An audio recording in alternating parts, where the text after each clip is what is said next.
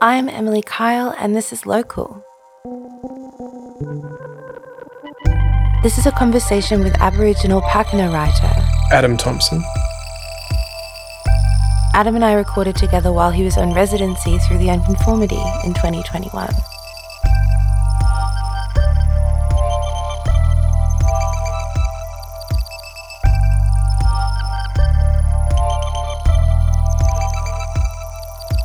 So, Adam Thompson, the beginning of you starts where? Where were you born? Okay, so I was born in Perth in Western Australia. Yeah, my mum's from Launceston, and she just went over there for work when she was young. I think she was maybe 17 or 18. And she met my dad over there, and he was from Hobart. And he was living in Perth, and they hooked up, and they got married and had me, and they separated straight away. Mum just, not long after I was born, she whisked me back to Launceston, and my dad stayed in WA, and I grew up in Launceston. Mum got remarried when I was about 5, and we lived in East Launceston. I went to East Launceston School, and that's pretty much my early childhood there. What's your mum like? My mum's passed away now. I'm sorry. No, it's okay. But yeah, she was a really nice lady. She died when she was 50 back in young. Yeah, 2008. And but no, she was really cool, and had a lot of health problems at the end of her life, which was sad. Her quality of life wasn't that great, but yeah, she's always in my thoughts, Mum. Yeah. Yeah, I noticed that you're, not to jump too far ahead, but I did notice that the book is dedicated to your mother. Yeah, I did dedicate it to Mum, and part of that was because Mum was cremated, and we never had a plaque or anything for her, and I always didn't feel right about that, and so I knew that someday I would have, and I guess this is that for her. This is like a kind of memorial in a way. Yeah, her honouring. That's really beautiful. Does that mean that your mother wasn't able to meet your son? Correct, yeah. She would have loved, my boy. And I knew she wanted me to have grandkids. And when she was alive, I wasn't anywhere near having kids, I had a few girlfriends here and there. I always had a girlfriend, but wasn't really in any real serious kind of relationships, and there was no kids on the horizon. I know that disappointed Mum a bit. But, it's the way it is, I suppose. But she would have loved my boy, yeah. I don't know what your personal beliefs are about the afterlife, if one exists or doesn't exist. But I feel my great-grandmother with me. I feel her sometimes. And there's a part of me, I don't know if it's because I need the comfort, but there's a part of me that deeply believes that the people that haven't been able to be in my life or in Henry's life, they know, and they see him and they cherish him. Mm-hmm. That brings me comfort. So I hope that's true for you. Yeah, I certainly feel like, even though Mum wasn't around when Sonny was born, that she still knows him in a way. I guess it's hard to explain. Probably what you're saying. I kind of feel like she's about not that far away. Yeah. So what about your biological father? Is there any relationship between the two of you? There wasn't. He wanted to continue a relationship with my mum. Their lifestyle, that they had a bit of a party kind of lifestyle, and and when I was born, I think mum just wanted to get me away from that. And yeah, I don't think my dad really had a choice whether he could be there or not. So yeah, look, I have a relationship with him now, and that we've kind of established since I've been an adult, and and that's pretty cool. We're kind of like mates. He lives in the Northern Territory, so we're mates, and he's met Sonny, and yeah, it's good. I'm not having any complaints about that. Yeah, it's something I've never really had any control over. But yeah, we've got a right relationship now.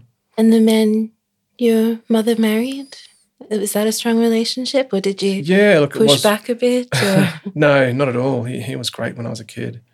And him and my mum separated when I was a teenager.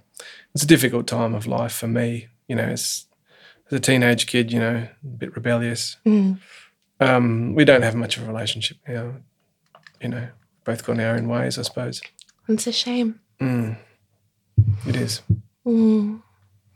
So growing up in Launceston, what kind of era are we talking about? I mean, you don't need to say your age if you don't want to. The 80s, of course. The 80s. Yeah. Yeah, so, that was my childhood, was the 80s. I was born in the late 70s. But, the 80s that's my childhood, and, and a teenager in the 90s. So I've kind of got the 80s and 90s under my belt, Yeah, which is cool. Quite good eras. I think of them fondly. And what was Launceston like at that time? Were you in Launceston that whole time, or did you bounce around a little bit?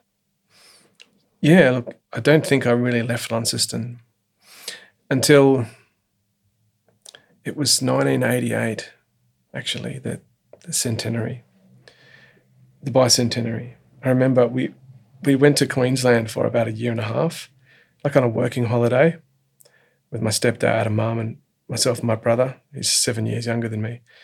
I think I must have been in about grade 5. And we went and lived in the Gold Coast for a while, lived in Noosa for a bit, Port Douglas. Very different. But, it was very different. And I'd never really, I think I'd been to Melbourne when I was a little kid once. Yeah, but it was cool. I mean, and, we rented a house with some friends on the Gold Coast, and then we lived in a big tent in a caravan park in Noosa. And then we took that tent up to Port Douglas and lived there. And I went to school at each place. I went to 3 schools while we were away. And it was an interesting experience. I think that kind of, because living in like Tasmania, growing up here, I find that people who never leave here when they're young, they get this mentality of kind of closed in, and a mentality of like lack. And it's not until you leave Tassie and experience, other parts of Australia or the world, that you get a sense of a larger place and an abundance mentality, and a sense that there's opportunities out there. So, I guess I've had that, since then, coming back, and then skipping forward a bit, I must have been about 19, and I left again, and that's when I went up to meet my dad for a couple of years, 2 years. I went to North Queensland, came back after 2 years, and then around the time my mum died, I went away to the Northern Territory for a couple of years. So I think 2 years is about as long as I can spend away from Tassie, because this is my home. But, I've been overseas a lot as well. So, yeah, and I always found I had that kind of difference, perhaps with my cousins and other people in my life that I grew up with, that they hadn't really left. So they had a different attitude towards things than I did. I was a bit more adventurous, and I had kind of more open horizons than them. And I can imagine perhaps people in Queenstown here, where we are, who've lived here all their life, maybe have a similar kind of outlook perhaps to some of my some of the people that I grew up with who had never left, and they don't have a worldly view. But perhaps I'm just generalising too there.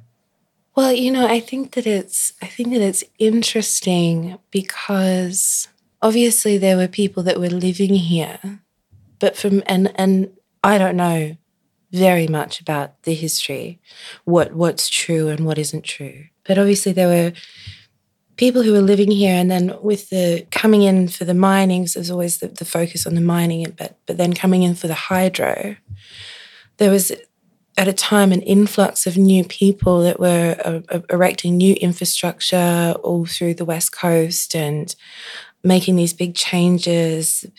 All of a sudden there were more schools, things like that. And then when the hydro moved and went somewhere else, so everything got sort of shut down, the mine shut down,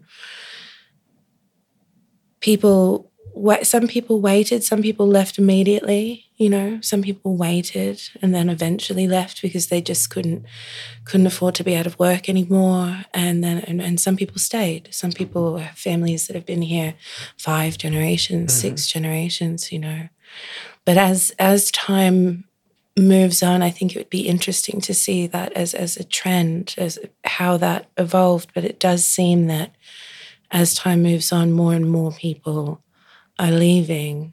Of course, the mountain wasn't providing the money or the security anymore. So you have to go and find it somewhere else. But no, I think you're right. And it's interesting having lots of conversations lately about the idea of isolation. What does isolation feel like? But I suppose if you've never had any desire to go anywhere else, then it doesn't feel isolating. I'm not sure. Like if you don't know any different. Yeah. Perhaps. Yeah. It's hard because I've never been in that position, so I don't know what that's like. No, neither am I. I can only try to guess and understand. So in this time in Launceston and some other places, moving around, coming and going, did you have any inkling towards creative making? You mean as like a kid? Or just growing up? Just growing at any point. No. Did you have an idea of who you wanted to be or what you wanted to do? I thought I did, actually. I was an only child until I was 7. So, like, part of my childhood, when I think back to it, I was by myself, I had my cousins and stuff, but I lived, in my household. I was the only kid. Then my brother came along. And so, I've got those memories and that experience of having a sibling. But, I remember for that, it seems to me that first part of my life had more an influence on who I am now, I think, as being an only kid. And I was really a little bit like my son is now, because he's an only child. But I was very imaginative and, I liked my own company and I still do. And I was introspective and, I was creating kind of stories and creating worlds and, having that real imaginative play, and that coupled with a reasonably exciting kind of life. Like I used to go out with my stepdad and, we'd always be up in the Central Highlands because his parents had a shack up there. And he was into hunting and fishing and that kind of stuff. So we were always out doing things. So I had this kind of imaginative kind of personality and then coupled with kind of all these cool activities. Yeah, so even though I didn't really have very many creative outlets back then. Like I can't say that, I was a writer as a kid. I mean, I was a real reader and, lived in books, but I didn't really have any aspirations to kind of write any more than any other school kid is made to or does until I was an adult. I always admired writers. And I guess in my mind, I always kind of thought it would be a cool job to create stories and that, but I didn't really act on it. Like I felt the pressure of school at the time and then going into high school, that you had to have, it was like trades were out. They're kind of back in again now. But, it was like this pressure on everyone, all the kids, to go to university or some sort of, secondary education. And my mum, even though she wasn't kind of like an academic person, expected me, to go to university. So, I kind of felt like I had to find something there, some sort of, kind of traditional, role, job. So, I thought, well, I'll become a nurse because, everyone told me that's a cool job and you can travel around and it pays okay. So that's what I decided that I was going to be. So I went to college and did, pre-tertiaries and did all of the right subjects and everything. And then went to university, and I discovered kind of during that college process and that, this different world of being an adult and, and sex and drugs and partying and making your own decisions. And I just wasn't doing very well academically. And so eventually I just felt like it was kind of pointless to keep studying. And so that's when I went to Queensland and got to know my dad and got a taste of the, the real world, working and just having experiences outside my hometown. And that's the best thing I could have done. It strengthened that that abundance mentality, that, open horizons that I was speaking about earlier, seeing so much happening, like coming from Tassie where, to get a job, someone had to die, that to going somewhere like the Northern Territory when things were getting built and there was stuff happening and there's a transient population and people coming and going and it was easy to get a job and it paid well. It was a completely different experience from Tasmania where it was like you were told that, if you had to get a job and you had to stick and do it all your life, and seeing, people around me, adults, do the same. You have to pick a career and you got to get a job and just stick at it the rest of your life. And then going up there and learning, no, you don't have to do that. It's a different world, So that helped to change my mentality. And then I think that aided my kind of me having a creative outlet. And when I moved back to Tassie, after I was in the Northern Territory, I started getting into video editing and film work. And that was like my creative outlet for a fair while, this, editing videos. And then straight after that, it was, I got into writing. So I kind of found something there. And that led into the writing, and that seems to be where I've slotted into. I think so often we fall prey to the expectations of the people around us, what society says this is what you have to do. And if you don't do that, I think often there are social consequences for whatever reason, whatever they are. So for you to leave university, especially something that I feel is highly valued, like nursing, caretaking, to leave that to go Northern Queensland, Northern Territory, was that a difficult decision for you to make, or was it just like this, if I do this, I'll feel relief? No, it wasn't a difficult decision in the end because I felt like I was pointless what I was doing. I mean, it was hard to tell people like my mum and that, look, I'm not going to university anymore. But I didn't feel like I kind of had a choice. It was like, I've got to do something else. This isn't working. There was too many bad habits that I was participating in. I had to have a big change, And so I was able to do that. I was able to change some of those bad habits just by going into a different environment. So it was kind of hard in a way, but yeah. But not difficult to make the choice. No.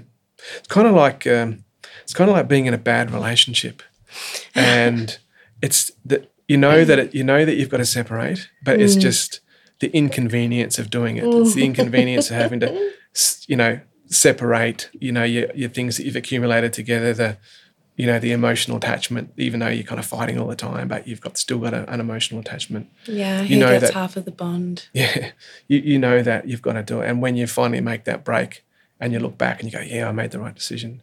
So that's exactly what it felt like for me. Yeah, that's really good. That's really good to hear. Those are the ones you want to hear about.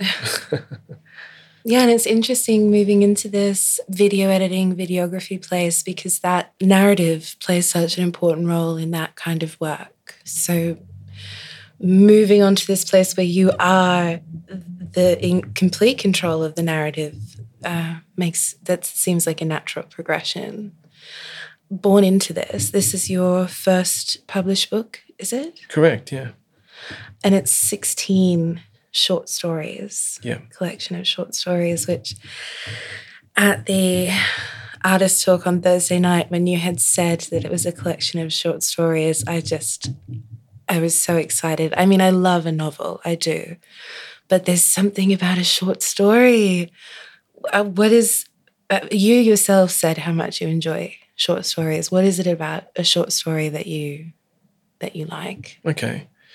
Well, there's the things that I enjoy about reading a short story, and there's the things that I enjoy about writing a short story, which some of them are kind of the same. I like a short story because, with a novel, you invest, like reading a novel, you invest a fair bit of your time into it, unless you're like a speed reader, which I'm not. I guess as a writer, if someone's investing a lot of time in, a body of work like that to read it, you're kind of obliged to kind of wrap it up in a pretty neat little bow at the end. They've got to have a satisfying ending. Otherwise, they're going to think the work is shit. Because I've read novels that were great, but they had a shit ending and it's kind of ruined it, I agree. Whereas with a short story, you can have an ending that's not so satisfying in the same way, can be satisfying in a different way. And I like a short story that at the end, I kind of think I know how it ended, but I maybe have to read the last page again or something like that. I like to think of the story after I've read it.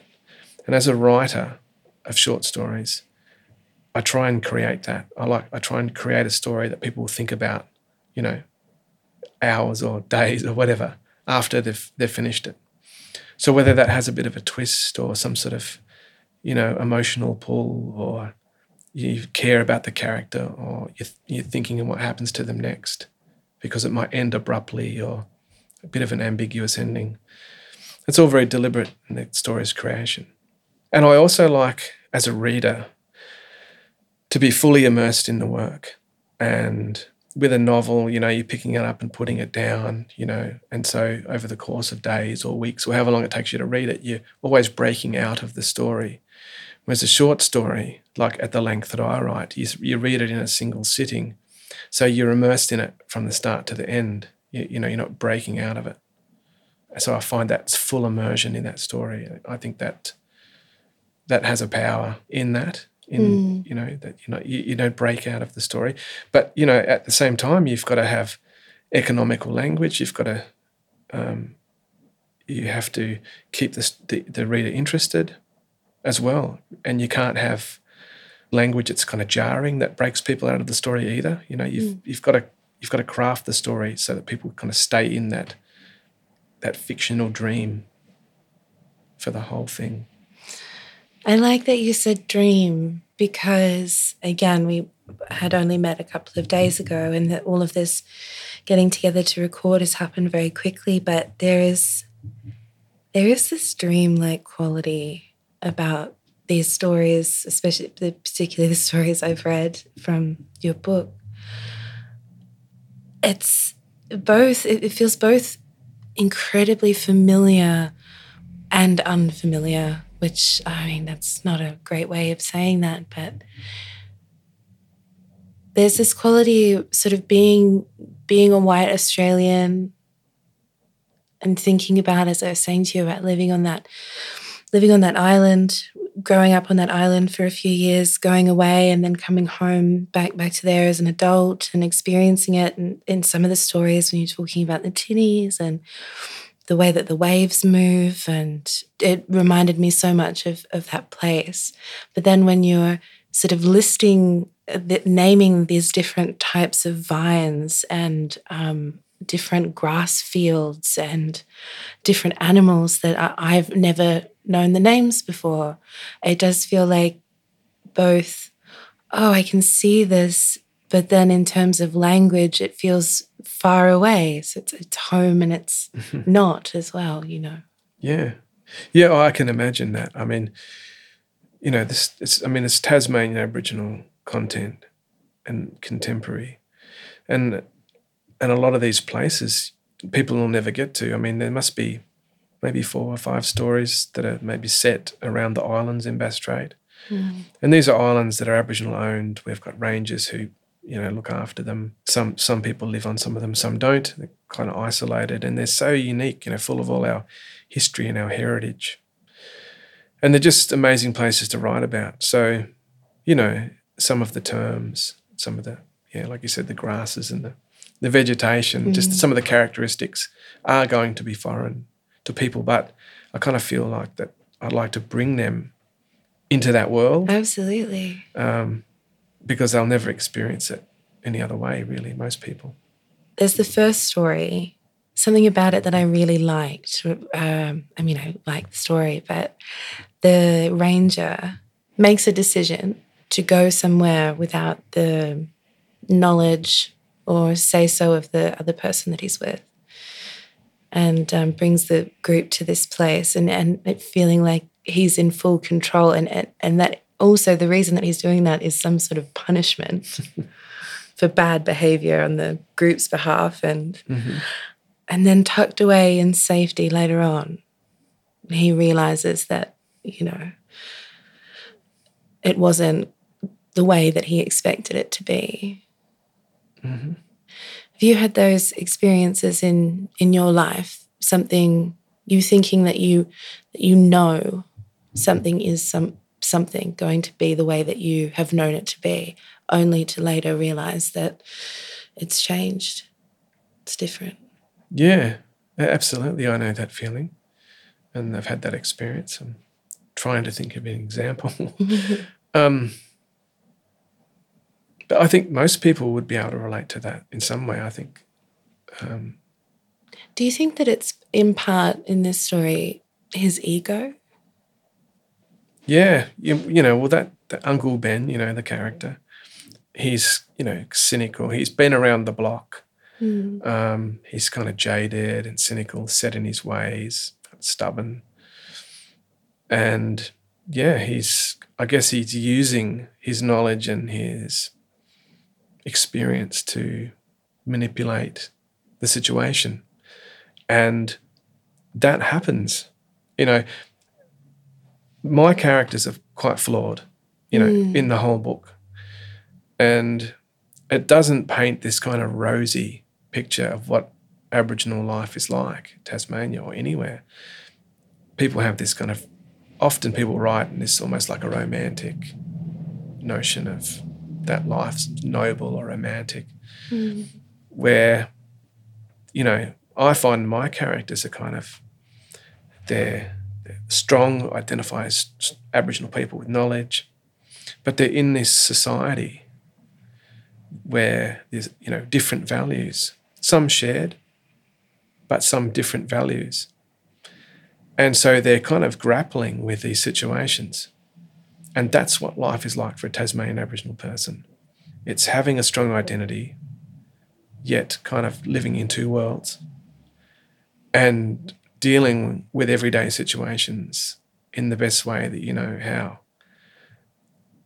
And it's kind of hard, you know, and things don't always turn out right. And, you know, it's a battle, you know, we call it the struggle for a reason, you know. It's a struggle, it's a battle all the time, especially when you're political, when you're trying to pursue the interests of your community through different ways. It could be, you know, like Ben, you know, he's like being a heritage officer in his job, trying to protect his heritage, taking people around, like instilling knowledge and culture into youth. He's seen it all. And so you kind of get a bit battle hardened. Yeah. You can't separate your kind of, your work life and your home life. It's kind of like using myself as an example. I work at the Tasmanian Aboriginal Centre, but I'm part of that community as well. And so, you're battling to try and change things, get a better deal for your community, have your rights to be recognised, change the date of Australia Day at work. But then that's what you do at home too. That's, you can't switch that off. And so, and people do, it's just a reality that people use. People in my community, not everybody, and it's not always in a harmful way, but we can use our identity and our heritage to kind of manipulate the situation. And that's what, Uncle Ben's doing in the story. But then again, with him, and I don't want to give too much away about that story, he kind of second-guessing himself because his knowledge, because the world is changing as well around him. And we're seeing, climate change. And where he expected to find a particular resource that wasn't there. Yeah, so how long can he rely on that experience and knowledge? So, yeah, that's why, my characters are flawed. They're just trying to deal with the situation the best way they can. But, it's a good thing. I like writing with flawed characters, and I don't create any heroes. And I think that people can relate to flawed characters because I think as humans, we're better at noticing and acknowledging our bad characteristics. We can point bad things about ourselves than we can good. I think we're more, I think we're just that way. It's hard sometimes if somebody says, say, what are your good characteristics? It's kind of harder to do that than to list your bad ones. So, I think people relate to flawed characters. I think that makes them more human, and I like to write them, and I think people like to read them. I completely agree. Is it, I said it incorrectly earlier, another short story in the book, is it Time and Tide? Mm-hmm. There is so much in that story. That one really got me. I don't know. I find relationships between fathers and their sons very complex and very interesting to read about personally. And obviously the son is going through a lot of changes. You don't get his exact age, but he's moving through a lot of things, a lot of heavy things. But the treat, there's a chocolate in the story. And I think I keep coming back to that moment of it for me, put him in this state of being like a small child, just wanting the treat.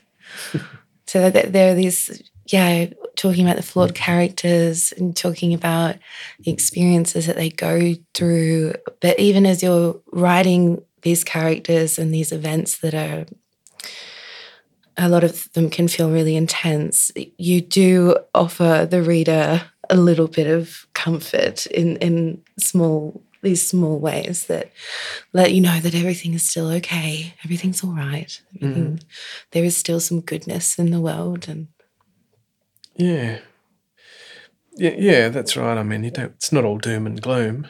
There is goodness in the world and love and beauty and all of those things. I think there's plenty of that in this book. So it's a bit of an emotional roller coaster, the whole thing. But, I bet. I think I'm going to have to, sometimes I'm happy to sit down and read a book in a whole sitting, which I think you could easily do with this one. But I think emotionally, I might need to give myself some breaks in between. Yeah, as an author, that's one of my primary goals, is to make people feel something. That's because I write what I like to read, and when I like to feel something. I just want to read words in a page and a plot, and a story. I want to feel something from that. I want to be emotionally connected to the situation or those characters. I want to care what happens. And so that's what I attempt to do when I'm writing. You said before about feeling, taking your work home with you. Mm-hmm. And I'm not sure what your words were, but the way that I internalized it was feeling a sense of responsibility to your community. So working on a novel like this, on a collection like this, I imagine feeling that sense of responsibility at times could be difficult. I guess what I'm trying to ask is, did you feel at all that you were representing your community with this book? And through the writing of these flawed characters, did you have to grapple with that at all? Yeah, absolutely. It wasn't my intention. It's kind of hard because in a way I wanted to represent these kind of fictional characters from my community. But I didn't want to feel... it's hard to answer because I'm in two minds about that. I didn't feel it was my obligation to represent my community in this work, but I knew that just writing about Tasmanian Aboriginal characters and coming from, a job and a role that I've got, it would be interpreted that way. So I was conscious of that. The other thing to remember too is, I didn't just sit down from start to finish and write this. I read different stories at different times, and I've written other stories that aren't in here. So there was a point where I kind of gathered all the stories together. And when you do that and you look at them in its entirety and you go, wow, it kind of is representing a community when you're writing about these characters and these situations. People will see it that way. And I liked that about it. It's like, okay, that's cool. But I wasn't sure how my community would respond to that. Because, people do care about how they're perceived. I guess I was like, when it came to publishing this, I did feel that feeling in my stomach, like, oh, geez, I hope the community are going to come on board with this. I hope people aren't going to stand up and go, that's not what we're like, and what right have you got to write this stuff? But I didn't experience that. And all I've received from my community is support. They loved the work. The people who have read it, I haven't had any negative stuff. Perhaps there's some people who, because I hate, what we call imposters, people who say they're Aboriginal and they're not, because they are out there, they exist. Okay, that's yes, reality. there is. And I give it to them in the book, yeah. and I give it to them in real life. So, they're not part of our community anyway, but they're not going to like it.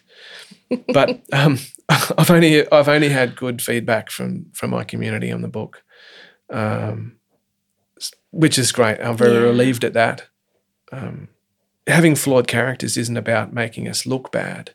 No. I think it's about making us, humanising us, because that's what people are really like. But there isn't this kind of one type of Aboriginal person that, just like anybody, we have a history and a heritage and common interests, but we're individuals too, have different views about things.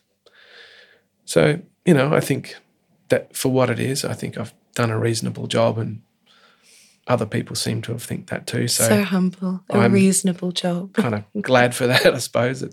I do believe that there are a lot of reviews on the back of the book here talking about, evocative, drenched in swagger.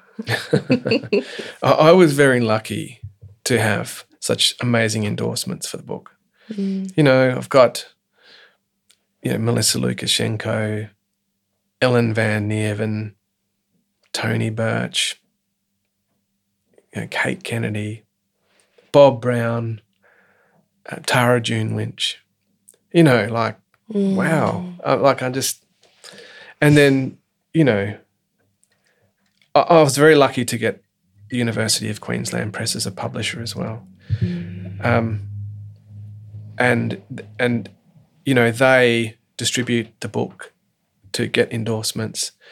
And I was involved in that as well, because I've got a connection with Bob Brown. and I suggested sending him an advance copy, and then What is your connection with Bob Brown? just through working on campaigns through the Tasmanian Aboriginal Centre. Yes. You know, we kind of work together on things. So, you know, and you get to know people through that space.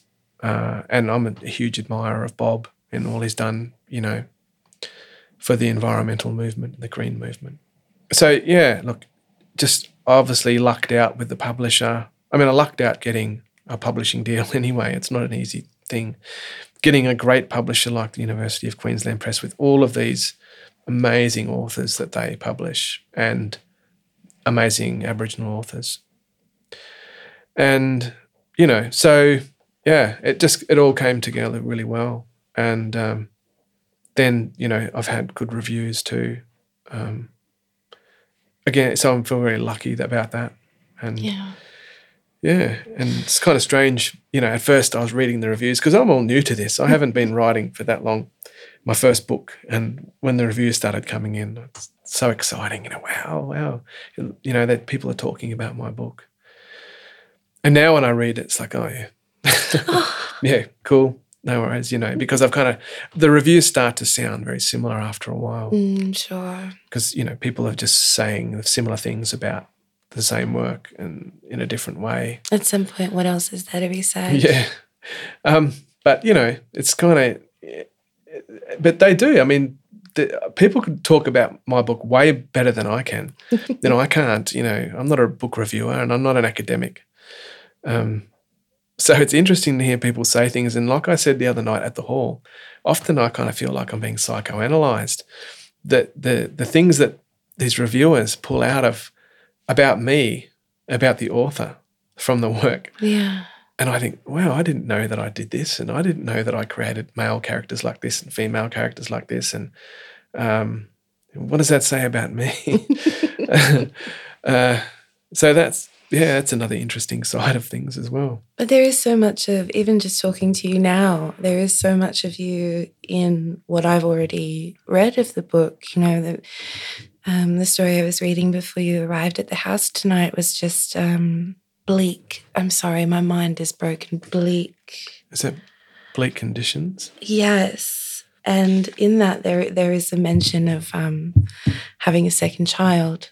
Mm-hmm. And the person not wanting to have that conversation. And you know, I'm thinking just earlier you had said that, that just like in your life, your brother came along, he'd already been a single child and accepted that. And then there's a little bit of tension happening. Yeah. So and also your work on the islands yourself, that comes through in the first story. And so there is so much of yourself. So in some way, I guess you are exposing to these critics little pieces of your psyche for them to pick at and see, who is Adam? How did Adam come to deliver this? Mm-hmm. Yeah, I mean, as a writer, you kind of steal from here and there. You know, you steal from life. You said that at the hall, and I did want to say to you, I'm sure that 90% of other writers would say you draw inspiration from different places from the world, and I do love that you specifically say steal. Oh, of course. I mean, well, stealing's probably not the right word, because stealing implies that it belongs to someone. Mm. You're taking something that belongs to somebody else. Where in reality is, you know, you're just kind of catching little sections of your life and things you see and experiences you've had and kind of using that. I mean, what else can you do? Like, you can't just, even if you think you're making something up out of nowhere, it's still, the idea still comes from something you've experienced in your lifetime. So, yeah, it's a work of fiction, and absolutely, I am embedded into the work, because how can you not be? So situations that I've been in, people that I've met, you know, you fictionalize it, and that's what you do. I've had people say to me, "This isn't fiction. You know, how can it be? The characters feel too real," and I take that as a compliment. I think, oh, fantastic, because the characters are fictional. And if people are saying to me, oh, they feel too real, and good, I think that's good. That's what I want. I want my characters to be real. It's not easy to develop characters in such a short period of time, No. because you still have a story to tell.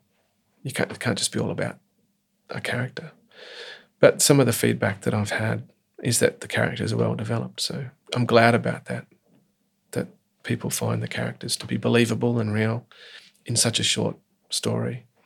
Absolutely. You're definitely dropped into their lives.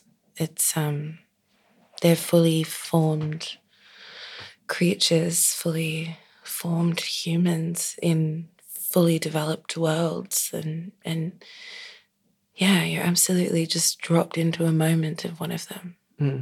And perhaps the secret of that is writing from experience, and that's where you get it. You get a sense of authenticity, I think, because it is based on things you've perhaps experienced or done or seen or whatever. And so, yeah, with that comes that authenticity. This might be a bit of a cheeky question, but have you taken anything from, or borrowed or caught anything from your son? Maybe in that story, Bleak Conditions, there's a child in that story. Perhaps, in a way, but not so much his personality, just the way he moves and does things. I was just thinking that, like jumps on the bed and, how he kind of has a close relationship with his dad, but not so much in his personality. I mean, I started writing these stories, I think the first one I wrote in 2016, and Sonny only would have been about 2, and his personality wasn't kind of that well developed. He was this little toddler. I think, not really that much with him. Blows my mind a little bit. You begin writing these stories. You've had this life, and you begin writing these stories with a toddler in tow. It's just funny how sometimes we just fall into things, and people talk about the idea of perfect timing or the right timing, or sometimes it just happens. We could keep talking about this book, but you're here at the moment through the Unconformity residency. Here for a short period of time and then away and then back again. What are you doing? What have you done here? What are you thinking about here? What are you looking for out here? Okay. So 2 things, I think. Well, 2 main things for me. The first was, having a kind of full-time job and a busy life, that having that time and space to write, it's not always easy to get. So when you get to come away to a residency and have that block of time to write, it's helpful. But it doesn't always work out. It's not always like, okay, I'm going to be away for a week. I'm going to write solid for a whole week. Like, I can't do that. And I do have stress. I'm a kind of a stressy person. And, the work I do, like I've just come out of NAIDOC week, so the week before I was here, it was NAIDOC week. And like, that's a really busy time for me and in my job and with my community. We had heaps of activities and even leading up to NAIDOC week, just all the organising and the kind of stress from that. So the first part, of my experience here, because I come here for a whole week, was really de-stressing, was to kind of get all of that out of my system, to be in this different environment. And to, I think, if I had just gone home and had a week off at home, I wouldn't have had the same experience, because part of de-stressing and everything for me is coming to a new environment and exploring. And as it happened to be, my son's with me. It's school holidays and he could come. So, me and him, and we bought our bikes. So, like we're kind of getting around and looking at the town, and he's full of wonder at this completely new place, this completely new environment that I have been here before, but not for a long time. So I'm kind of getting his wonder and his experience too. And so that has been really good, just to kind of chill me out and enable me to focus on my new work and to get into some writing. So yeah, I've been writing while I've been here, exploring, spending time with Sunny, and meeting fabulous people. We did that community event. I've been to people's house, and just meeting people and getting all this inspiration, all these characters that have got these, I don't know, cool ways about them that I just love to steal, to capture, for some of my characters. There are some strong characters here. Yeah. And just in the environment too, I really love this environment. I love the bush here, and we went on the train. So, it's really about getting ideas and inspiration and just chilling out and getting some writing done. That's kind of what it was for me. In terms of the landscape here in Queenstown on the West Coast, how does it differ for you from the smaller islands off the northeast coast and from Launceston? Yeah, it's completely different, growing up in Launceston, where we would go for our holidays and Easter and any time you went camping, whatever, it was always on the East Coast, and then a bit later on the islands. But there's similar environments, the islands and the East Coast of Tassie. Very much, granite coastlines, white beaches, that, shrubby kind of coastal vegetation. Sounds quite picturesque. Yeah, it is. And on the islands, you've got especially the Muttonbird Islands, you've got the Muttonbird habitat, which is predominantly kind of poa grass. And it's completely different than here. This is a really dense, tall vegetation here, very visually, very kind of dark green, dense, wet. Like the water's very pigmented, and that kind of rainforest meets the sea. It's completely different than the East Coast. So I love thinking about that environment, and I'd love to weave some of that into my work. The novel that I'm writing now has a kind of significant portion of it that's set in the bush, and I'd like to be able to use this type of bush on this west coast as that, because I think it has qualities that lend itself to the story a bit more than the East Coast vegetation does, and just the richness of characters in these areas too. Fantastic. And you get some pretty strong, like I'm not running anybody down, and certainly not so much here, but up on the northwest, some very strong characters. When I say strong, like bad people, very racist. Not here in Queensland, I haven't encountered any of that, but I certainly have up in the northwest, when it comes with some of the campaigns we've been doing to protect Aboriginal heritage and that. Kind of bad, like people you really wouldn't want to cross, Well, I hope this doesn't, I don't want to come across negatively. When I first came to Tasmania, which was not that long ago, we've been here 3-ish years now,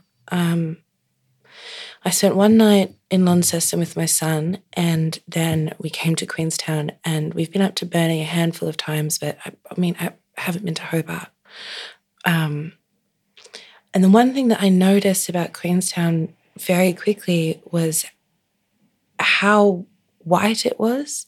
Coming from living in city areas, it's just not something that you see that often. You don't come to a place and it's just very white. Yes. And not having travelled, and I say I've been to Burnie for the day, and going up there and coming back in a day, you don't see that much. It's all very full. And I guess to some extent I do assume that the rest of Tasmania is like it is here. Mm-hmm. I'm sure that I'm wrong. But having been and lived in a lot of different states, it was surprising. It was surprising. It caught me off guard. there is little pockets of Tasmania that some of the population have, good and bad characteristics in one, like Queenstown. Like, I've met so many wonderful people who invite you into their home, just give you the shirt off their back. But I've seen other people and experienced other people that are the opposite, they don't want you here, quite obviously, But as a writer, that's not a bad thing. This is two opposing kind of forces almost. And, that's what I want for my story. You've got to have these strong characters. So certainly not running anyone down, but yes, I like that it's got that as somebody gathering information for a book. I like that it's got those two different strong characteristics or forces. I'll use that. I like that. Yeah. Well, we've been talking for quite a while. I have started to ask people when we wrap up, which can be a difficult question, but I feel like everybody's really taken it in their stride. Is there anything that you haven't said about yourself, your experience as a writer, about the book, about your experience here that you would like to say? Well, there's heaps that I could say. That's the hard bit. But I feel like I definitely would like to say that I feel very privileged and very grateful to the Unconformity for giving me the opportunity to be down here on this residency, to create that residency that I applied to have those aspirations, to want, to assist Aboriginal people to, have the time and space to get on with their work, to showcase it. Because, in the arts world, it doesn't matter what sort of, you have to, you got to apply for stuff, and it's kind of hard to make a living sometimes. I certainly don't make a living out of the arts stuff. I have a day job. So, you rely on all those little things. And so, yeah, absolutely, I'm really grateful for that. And, for the people within that space, like, Linda and Pete and Purcell, who have provided the accommodation, and, all the people, all the staff at the Unconformity that have been so helpful, and the people in the town, even, yourself, for kind of valuing me being here and wanting to kind of engage with me. I feel really grateful for that. It improves my experience of being here, and I'm already looking forward to coming back. Can't wait. I kind of wish I'm not leaving, because I'm really starting to get into the flow of my work. And I did have a real block on my novel before I got here. Part of that was, kind of to do with just the stress of life and all that stuff, and whatever, not having the time to write and whatever. But some of it was kind of a bit of a lack of inspiration and that too. But since I've been here, I've been working on it, and it's been great. I've got heaps of good ideas. So leaving here now, I know that I've got so much to work on, and I've got a good chunk of my book to continue with, which is really good for me. And I can't wait to come back. I'm very impressed with the town. I've been here for probably 10 years, and I can just feel the change here with a really cool art scene and a cool vibe. There's heaps more I could say about everything, but I'd like to leave it on that note about this experience. That's really beautiful. I think gratitude feels good to receive, and it also feels good to experience. To feel gratitude it's a lovely feeling. It's one of the good ones. Mm-hmm. If people want to read your work, find you, talk to you, where can they do that? Yeah, cool. So the book's very widely available. So, all big bookshops have it online or in the stores. How cool is it to say that? I know. Your first cool. book. Yeah, it is. So, just Google it, Adam Thompson, Born Into This. You'll find it somewhere. But in Tassie, it's at all the bookshops. And yeah, go to a bookshop. Yeah. And, all the independent bookshops have been so supportive of this, like Australia-wide. And, while I have been down here, it's been released in the US and Canada. So on the 13th of July, that happened. So while I was down here, so that's pretty cool. That's very exciting. So for internationally now it's available. You're an internationally known writer. It's kind of weird looking at it like that, but I suppose. Yeah, so I'm looking forward to getting the feedback from the US. I've seen some reviews already. They're pretty cool. But yeah, it's pretty widely available. There's also an audio book for people who like to listen to audiobooks. Did you record it or was it someone else? It's someone else. So we the rights, the audio rights were sold to a company, and they got this Aboriginal actor and just this fantastic guy by the name of Mark Coles-Smith. That's fantastic. And he did it, and it's fantastic. He's got an amazing voice, like way better than mine, of course. And so he did the audio book, and it's fantastic. There's an ebook as well for people who like using Kindle or whatever. So it's pretty widely available, and the libraries have it too. So it's out there, and get your hands on a copy. Yeah. And I'm also on Instagram, Adam_Thompson_author, and on Facebook as the same. So people can let me know what they think. Yeah. It's great. I like talking to people on Instagram. That's fantastic. And if anyone is in Queenstown and wants to borrow my copy, they are more than welcome. Adam, thank you so much for doing this. I really appreciate it. No, thanks for having me on. It's been lovely. Enjoyable. Thank you.